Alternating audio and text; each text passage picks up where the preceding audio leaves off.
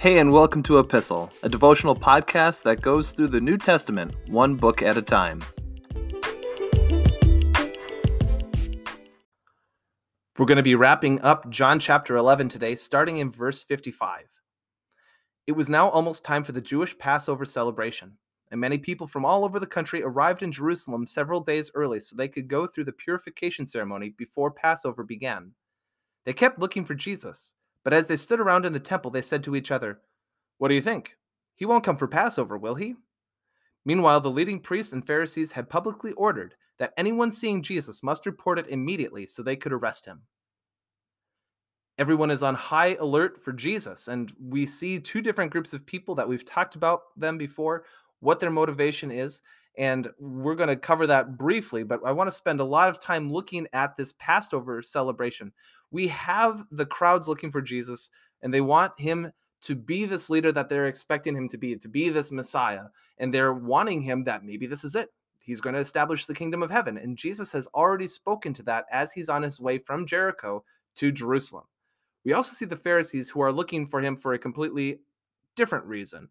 They're looking to arrest him. They are wanting to silence him in order to maintain the peace with the Romans and to stop any kind of rebellion or uprising that might happen while maintaining spiritual authority and power. They are maintaining their positions while trying to appease the Romans. Jesus here, as he's on his way to Jerusalem, knows full well what's going to happen. And there's some even in the crowds that are expecting, based on the attitude of the Pharisees and the messages that they're giving us as spiritual leaders, we're probably not going to see Jesus. And yet, here he comes on his way. We have to look at the Passover, though, and this is something that's been touched on throughout Jesus' ministry as he makes his way to Jerusalem, as John records especially. And this points us back to Exodus chapter 12 for the origin story of this very incredible and special festival that the Jewish people celebrate. And there's an element here where we as Christians celebrate the Passover as well. It's fine for us to be able to do this because the Passover immediately points us to the coming Messiah. The Israelites are slaves in Egypt at this point, and for those of you who know the story of Exodus, we know that the Israelites have been slaves and living in Egypt for 400 years. And 430 years is the number since Joseph and his family moved into the land of Goshen. And that is at the end of Genesis. So looking at the end of Genesis into Exodus, we see that the Israelites are now in desperate need for deliverance. They are being treated and handled as slaves because the Pharaoh, the king of Egypt, is incredibly frightened because if they're attacked by enemies and the enemies decide, hey, let's free the slaves could boost their number and wind up overthrowing the Egyptians. So in order to keep them as slaves, there is an incredible amount of oppression that is taking place from the Egyptians to the Israelites. In their asking for deliverance, God raises up a leader, and that leader is Moses. And Moses and Pharaoh have this exchange where Moses speaks through Aaron, saying, "Let my people go, thus says the Lord." And Pharaoh says, "No." And through this exchange, plagues come to the land of Egypt to show the authority and power that God has. But Pharaoh remains stubborn. Finally, this 10th plague comes, and it's the plague of death. And God gives instructions in Exodus 12, and I'm going to again point you there in order so that you can see the instructions of what is involved with this plague in order to save the Israelites from the death that is coming. What is told to them is that the oldest in each family is going to die. The oldest. And now imagine that in your family, figure out who's the oldest. The oldest in each family is going to die. But God is going to provide a way for them to be saved. A lamb is going to need to die instead of the people. Now, not just any lamb, but it has to be a perfect lamb, a spotless lamb, has to be a year old, and you would take the blood of that lamb and you are going to put it on your doorposts. And that would be a sign for the plague of death to pass over the house. Do you catch it? Literally passing over that house. Death was there and it passed over because the lamb died so that the oldest of that household wouldn't have to.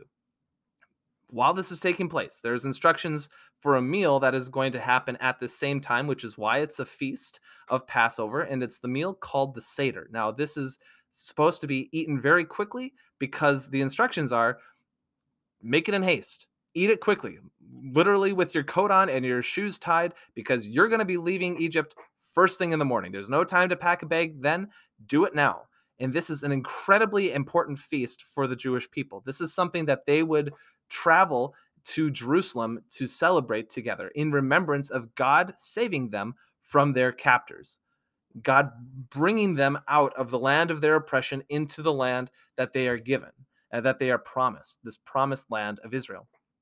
The link to Jesus here is beautiful and clear, and I would suspect that many of you picked up on it as I gave a very, very broad brush summary of what the Passover entails. For us as Christians here today, for those of us who are following Jesus, we recognize that we are in captivity in our sin. Our captors continue to oppress us, and we need to be saved. There's no way for us to be saved except for God's intervention. Death is the sentence because of our sin. We are promised that death is what is going to result because of our sin. But God provides us a way through that punishment.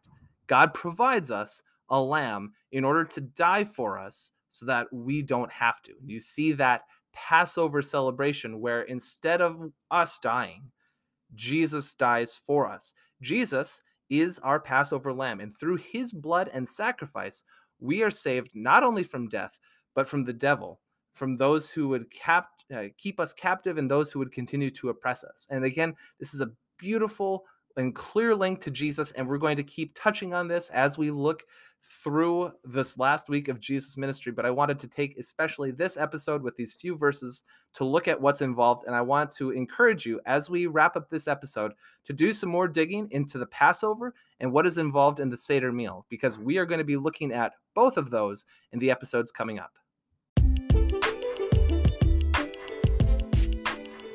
Thanks for listening to Epistle. You can find, follow, and give feedback on our Instagram page at @e_pistle. You can find all of the episodes for this podcast wherever you get your podcasts, and please feel free to share them with a friend. Thanks again for listening, and we'll see you in the next episode.